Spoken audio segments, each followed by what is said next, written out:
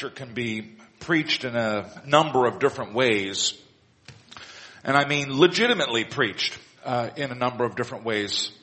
All legitimate preaching begins with a careful examination of the biblical text to be preached. This week we are looking at the Gospel of John, chapter 8, verses 31 through 59. Regarding that preparatory examination of the biblical text, the work that I do in my office and at home during the course of the week to get ready to stand up here in front of you on Sunday morning, regarding that preparatory work, scholars make a distinction between what they call exegesis and what they call eisegesis. Exegesis and eisegesis are opposite ways of reading a text. Exegesis comes from the Greek word meaning to lead out. In exegesis, the person studying the text draws out of the text the meaning that lies in the text, the meaning that the writer of the text intended for his readers to understand. In exegesis, we discover the ideas and opinions and feelings of the writer. Eisegesis is the opposite. Eis is the Greek preposition meaning into, and eisegesis reads into the text the ideas, opinions, feelings of the reader. The text becomes a mirror reflecting the reader's own mind rather than a window into the writer's mind. Let me give you a homey example of exegesis and eisegesis. Modern couples often communicate with each other during the day using text messages, brief notes that they type out on their mobile phones. Typically these messages are short, and as a result sometimes they are cryptic.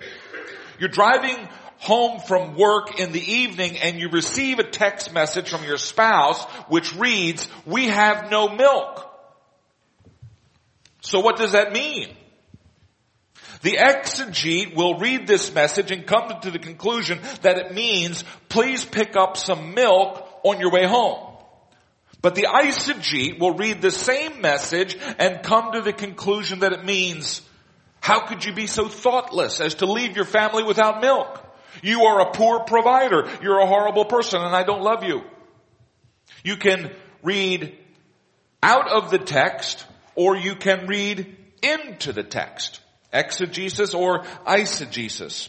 Legitimate preaching begins with a careful exegesis of the passage under consideration, and every passage of Scripture can legitimately be preached in many different ways. That's because any particular text is rich and deep with meaning, and no single sermon ever exhausts all of that meaning.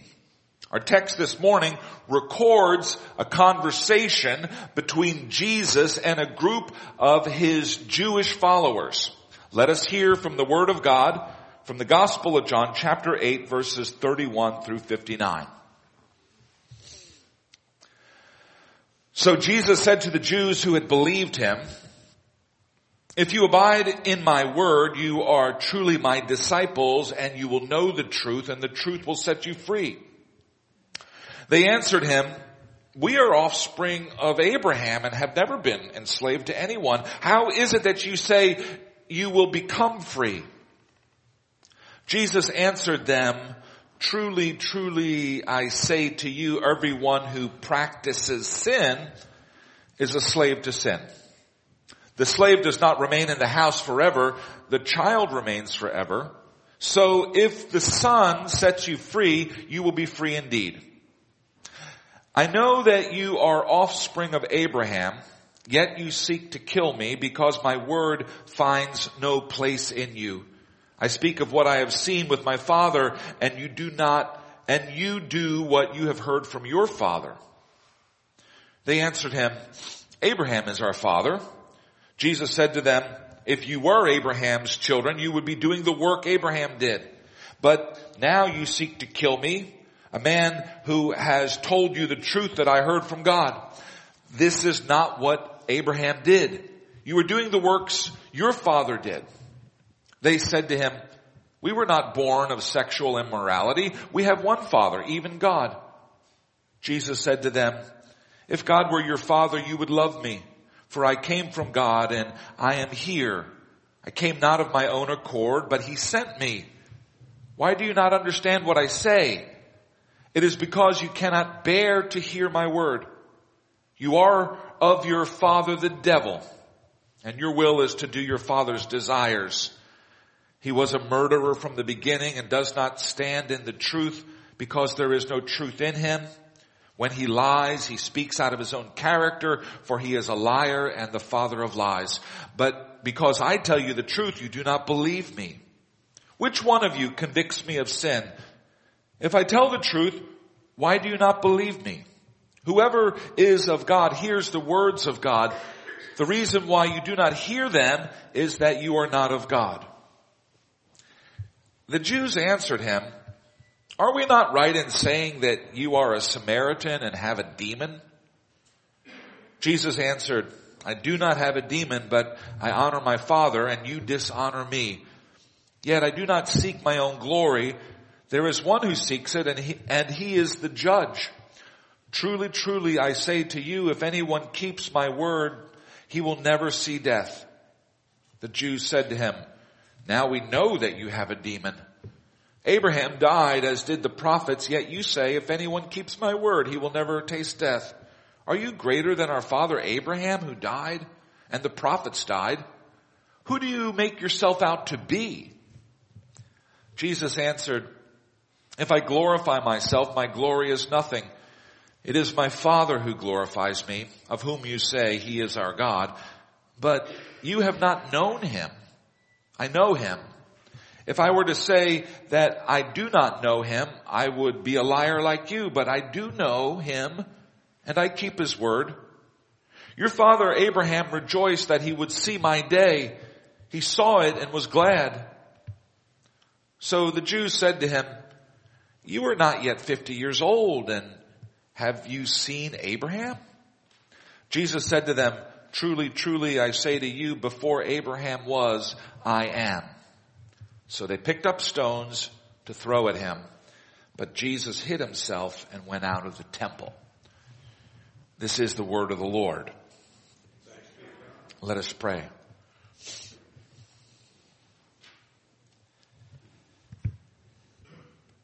Almighty God, we need to hear a word from you this day, and we pray that by the power of your Holy Spirit, you would speak. And we pray that by the power of your Holy Spirit, we might hear. We pray this in Jesus' name. Amen.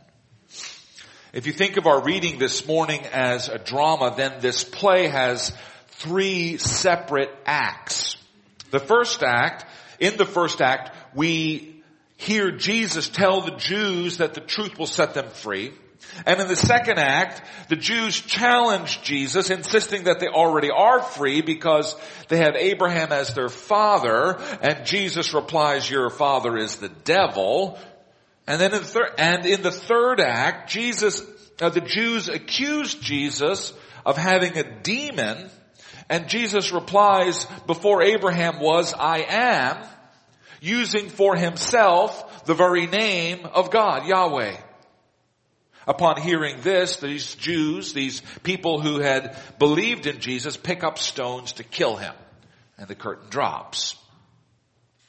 Now, there is a lot packed into this drama, into this passage. Some of it is mysterious, some of it is strange, some of it is sublime. But this morning, I want to go small rather than big. I want to focus our attention on just the first 4 verses and also then on verse 39. We will let the larger mysteries echo in the background as we zoom in on just a portion of what this passage reveals. So let's reread that more restricted text beginning at verse 31. Jesus said to the Jews who had believed him, if you abide in my word, you are truly my disciples, and you will know the truth, and the truth will set you free. They answered him, we are the offspring of Abraham, and have never been enslaved to anyone. How is it that you say we will become free? Jesus answered them, truly, truly, I say to you, everyone who practices sin is a slave to sin. And then in verse 39, Jesus said to them, if you were Abraham's children, you would do the works Abraham did. In this back and forth exchange, Jesus contrasts being a slave to abiding in his word, to being his disciple, to knowing the truth. And on the opposite side, the Jews contrast being a slave with being the offspring of Abraham. As far as I can tell, no one wants to be a slave. Everyone wants to be free. Everyone wants to believe that they are in control of their lives, that the decisions that they make belong to their own will. Everyone wants to believe that they have their destiny in their hands. According to the Jews of this story, freedom is their birthright. They were born free people, and they have never been enslaved. They can do whatever they want to do. They are free to shape their own destiny.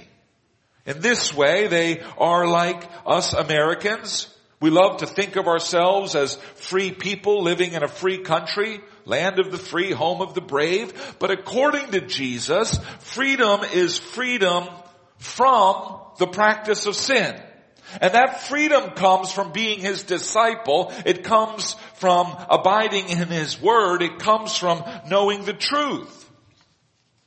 Jesus says that these Jews he's speaking to are slaves to sin, are not as free as they imagine themselves to be, are not living the way that Abraham lived.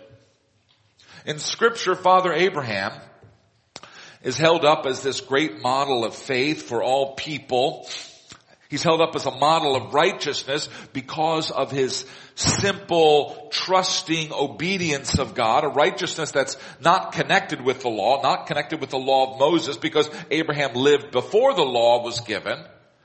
Genesis 15:6 tells us Abraham believed the Lord, and the Lord counted it to him as righteousness.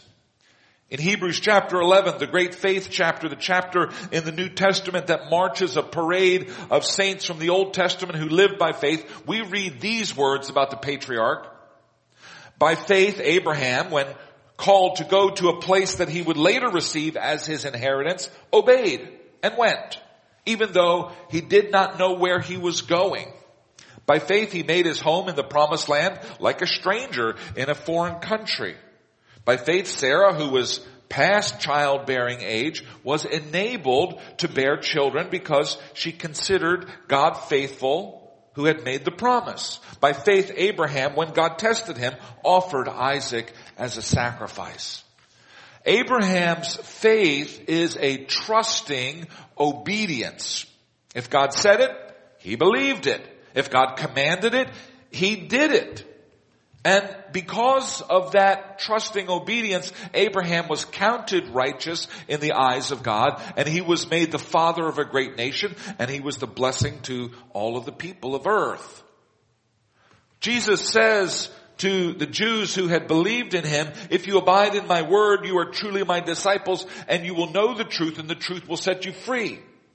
The kind of freedom that Jesus is talking about is freedom from sin.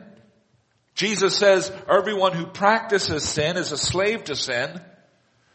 Now most of us think, and the world certainly thinks, that freedom is permission.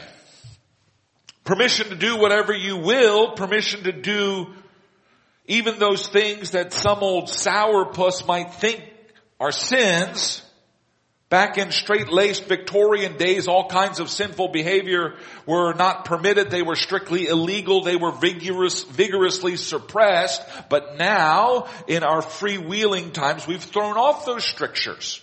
We've become more open-minded. We've let down our hair. These days, anything goes. And it seems that everyone is having a whole lot more fun. Most of us think of freedom as permission to sin. But here Jesus talks about freedom as the habit of avoiding sin. Most of us think of freedom as freedom to sin, but Jesus understands freedom to be freedom from sin. I think that all of us understand that some patterns of sin are distinctly unfree. are a kind of slavery. If you abuse your body and your mind and your spirit by using heroin or other addictive drugs, it's pretty clear that your behavior is not only sinful, but is a kind of slavery. It's something that you're stuck in and is very difficult to get out of. Slavery works by compulsion. If you're a slave, you are compelled by threat of violence or death to work for someone else without pay. There is still slavery today. It is legal in some places. In other places, it is illegal, but we need to tell the truth that slavery continues. There continue to be people who are compelled by threat of violence and death to work for someone else without pay. But not all compulsions come from the outside. Some compulsions come from the inside. Drug addictions certainly work that way. The addict feels compelled to use the stuff that he knows is no good for him, but he feels like he just can't stop himself. And then there are those of us who fall victim to less obvious compulsions.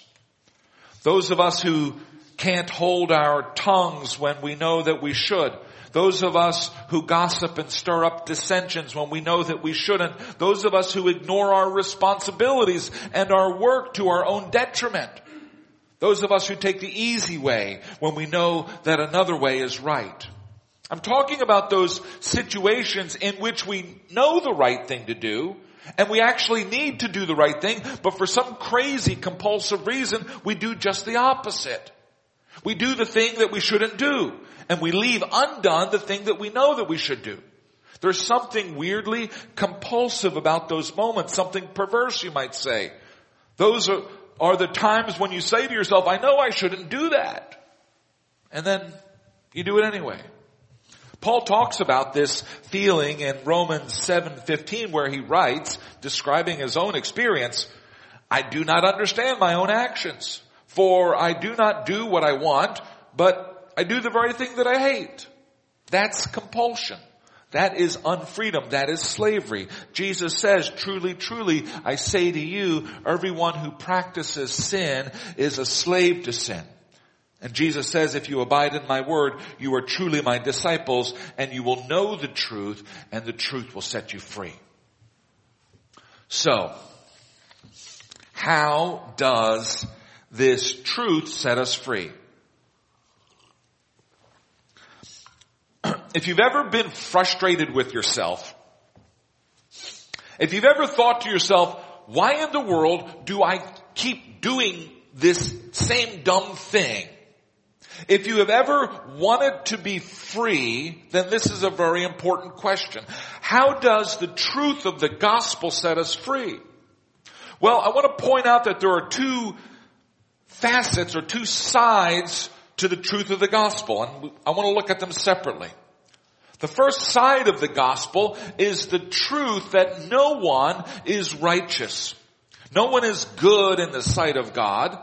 Isaiah 64:6 puts it this way, all our righteous deeds are like polluted garments. We all fade like a leaf, and our iniquities, like the wind, take us away. The Apostle Paul talks about this at length in Romans chapter 3, where we read, all people, both Jew and Greek, are under sin, as it is written.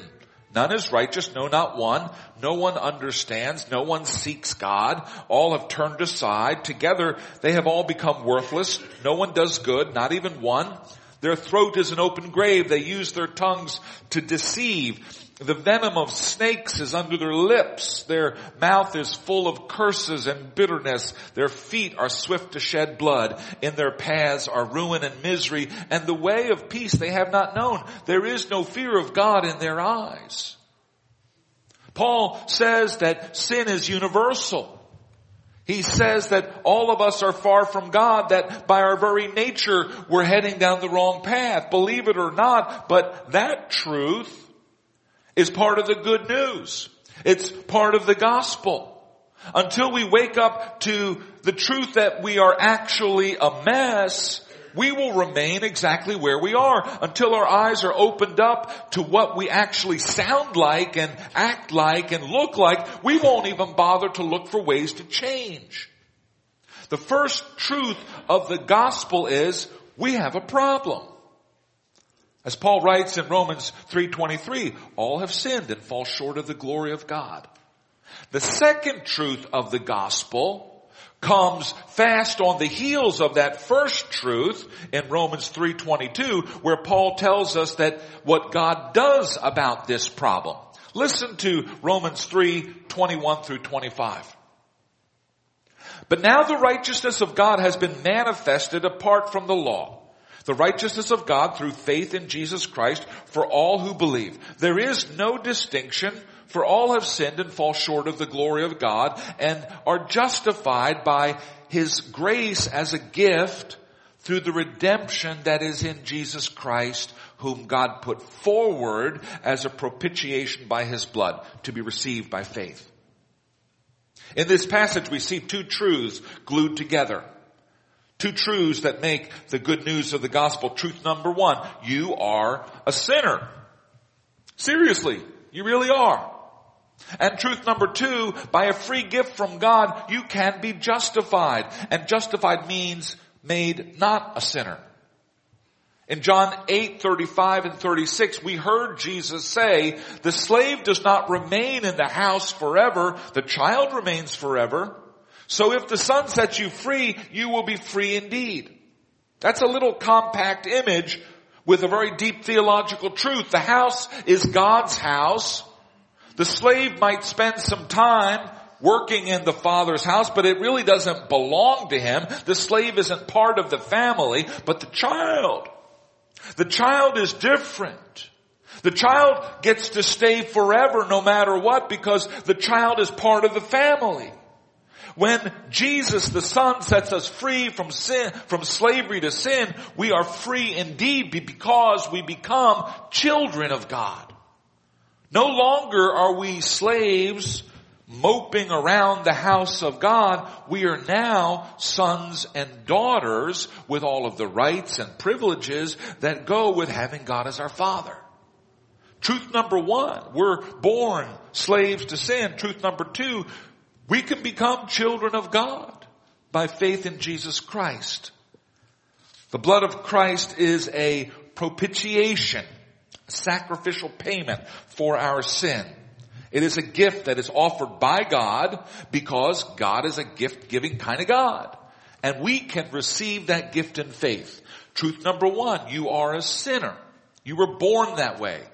Sin is in every cell of your body, like your DNA. Truth number two, you don't have to stay under the curse of sin. You don't have to be a slave to sin if you will place your faith in Jesus Christ. Now I hope you hear the basic gospel around here often enough. I hope you understand it. Each one of us violates God's unchanging laws. Those violations are called sins, and those sins damage us.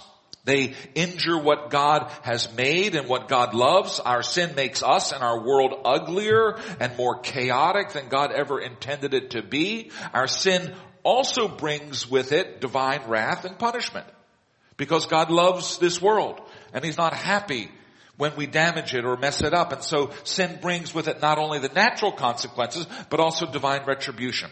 That's the one side of the gospel. The other side is that God loves us so much that He devised a special plan to deal with this sin. He sent His Son into the world to live a perfect life, a sinless life, and then to die on a cross bearing the penalty of our sins. By faith in Christ, we have union with Christ, and the record of His perfect life is credited to us by God, and the blood that He shed on the cross washes away our sins. Those two sides of the gospel hold together. The first truth, a recognition of our own sin and slavery. The second truth, a recognition of God's loving sacrifice on our behalf. The late Jack Miller, founding pastor of the New Life Presbyterian Church in Glenside, is often quoted as having said, "Cheer up. You're a worse sinner than you ever dared imagine. And you're more loved than you ever dared hope." Jesus said, everyone who practices sin is a slave to sin. And Jesus said, if you abide in my word, you are truly my disciples and you will know the truth and the truth will set you free. It doesn't matter if you have Abraham as your father. It doesn't matter what your religious pedigree is. If we abide in the word of Christ, we will know the truth and the truth will set us free. So here's my question for us today. How are we doing with that? Are we feeling free in Christ? Do we know the truth of the gospel? Are we abiding in, lingering in, meditating on the word of Christ so that it seeps down into our bones? Even those of us who have been converted need to preach the gospel to ourselves. There are people who are not converted who need to hear the gospel and need the light to go on so that they receive Christ's free gift. There are people who have already done that but who are walking around in the darkness because somehow they don't believe the thing that they really believe.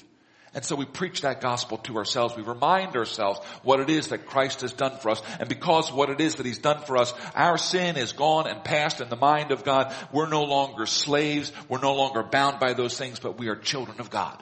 Beloved by God. Adored by God. God takes delight in us as his children. Redeemed people. It's amazing. It's good news and it's true. Let us pray. Father God, we love you and we adore you. And we thank you that you loved us even before we loved you. Lord, we confess that when we look at our lives with open eyes, we see a lot of stuff that is not the way that it should be. And sometimes we even know the things that we should do. And perversely, we do just the opposite. Lord God, we confess that we have been born in slavery to sin, and we just turn to you and we pray that by your amazing grace you would set us free from that slavery, that you would allow us to live into the light of the gospel, that we would recognize that the shed blood of Christ on the cross pays for our sins so that we don't have to be trapped by that stuff anymore. Lord, we pray that you would give us a spirit of adoption, no longer a spirit of fear. Not a fear of you because we're afraid of judgment, but a recognition that we are your sons and daughters. Lord, I pray that you would grow up in our heart an awareness of this truth that you have adopted us as your own. Lord, I pray that we might love you as our Father, that we might reciprocate the love that you show to us as your children. I pray that we might love you because you loved us first. Lord, I pray that you would make these things happen by the power of your Holy Spirit. I pray this in Jesus' name. Amen. But thanks be to God